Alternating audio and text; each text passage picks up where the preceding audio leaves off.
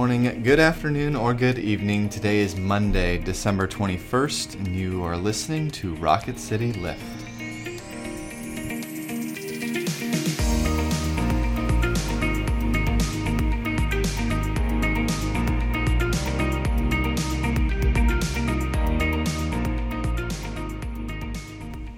Hi everyone, welcome to Rocket City Lift. I'm Tara Bulger. And I'm Brett Goodeman. And we come to you 3 times a week and try to bring a bit of a spiritual lift to your day. Today we'll be talking about our scripture text for the 4th Sunday in Advent. But before we begin, let us start with prayer. Let's pray. Holy God, you are the light in the darkness. You are revelation, you are mystery. We thank you that we cannot comprehend you, yet you reveal yourself to us. In your name, amen. Amen.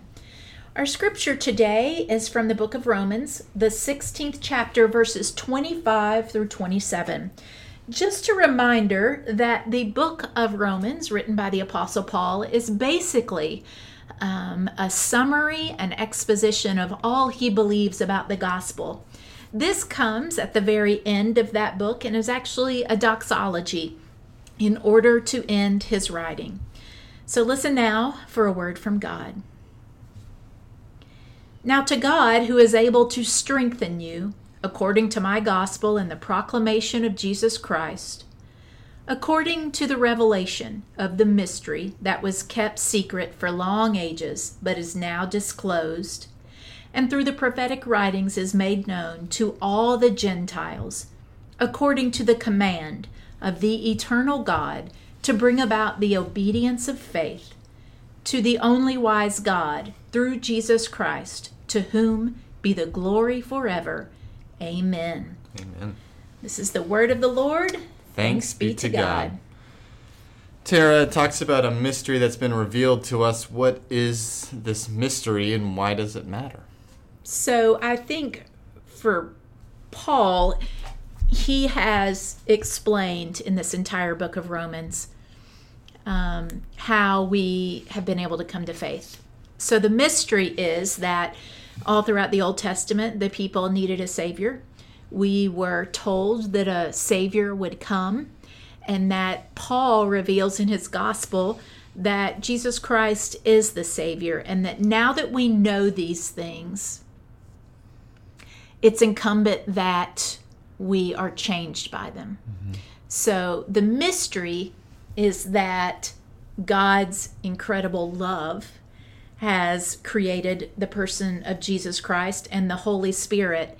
And so now that we know that mystery, now that we know and are assured of God's love and forgiveness, it matters because we should be able to see that in each other and in our own lives. Does that make sense? Yeah, absolutely, absolutely. It's that that great mystery of who is Jesus Christ. Yeah. It's that great mystery of and what does it mean as we search forward in discovering who Jesus is, that God incarnate with us? What does that mean about where our place is in the world and God's relation to us in the world? And, it really matters to the fact that God came fully God, fully human, or in the form of human as a person, so that we have this inbreaking of God into the world, and the fact that humanity, each person matters in who they are because Jesus Christ came, or God came in Jesus Christ as a person. And that is profoundly, as you say, life-changing when that mystery is revealed to us in some way or form. Yeah, the irony is that, of course, there has been a mystery revealed, but there's still a whole lot of mystery, sure, right? And yeah. I think of the communion liturgy where we say, great is that mystery called faith. Christ has died, Christ has risen, Christ will come again. And I think for me, that kind of sums up what we do know. When we say Christ has died, we know that there was some sort of sacrifice in order for us to be made right with God. Christ is risen. That nothing can hold Christ. particularly not sin and darkness, and that Christ will come again as the ultimate hope.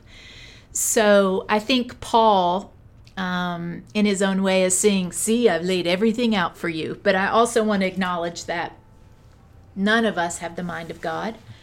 And so there's a whole lot that we don't know, and that's where faith comes in. Yeah, it's like, he makes that mystery definite, the mystery. This mystery about this little thing. He doesn't say all mysteries. Yes. He doesn't say all things have now been revealed. Though we keep searching for that, and we keep wrestling with that, and we keep pursuing to understand more in a futile attempt in some ways. Right? Yeah, and to pile more Paul on top of Paul, right? He also writes in the epistles that now we see through a mirror dimly, then we will see face to face. I love the idea that what I know of God's love, forgiveness, and goodness is what I see dimly. I can't imagine what it'll be like face to face. I mean, there's a whole lot of, I think, hope in that.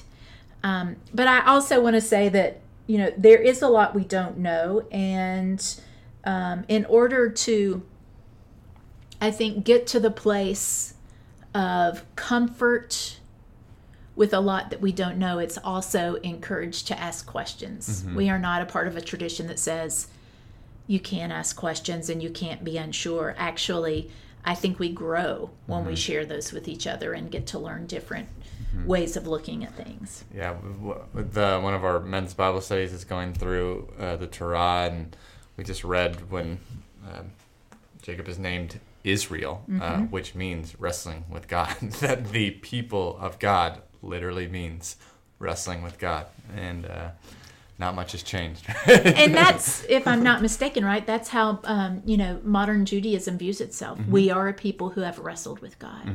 And I think Paul would say we are, but we are also a people who know who Christ is. Yeah. And that alone should be the beginning of the transformation of who we are.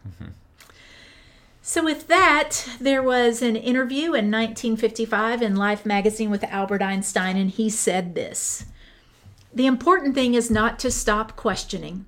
Curiosity has its own reason for existence. One cannot help but be in awe when he contemplates the mysteries of eternity, of life, of the marvelous structure of reality.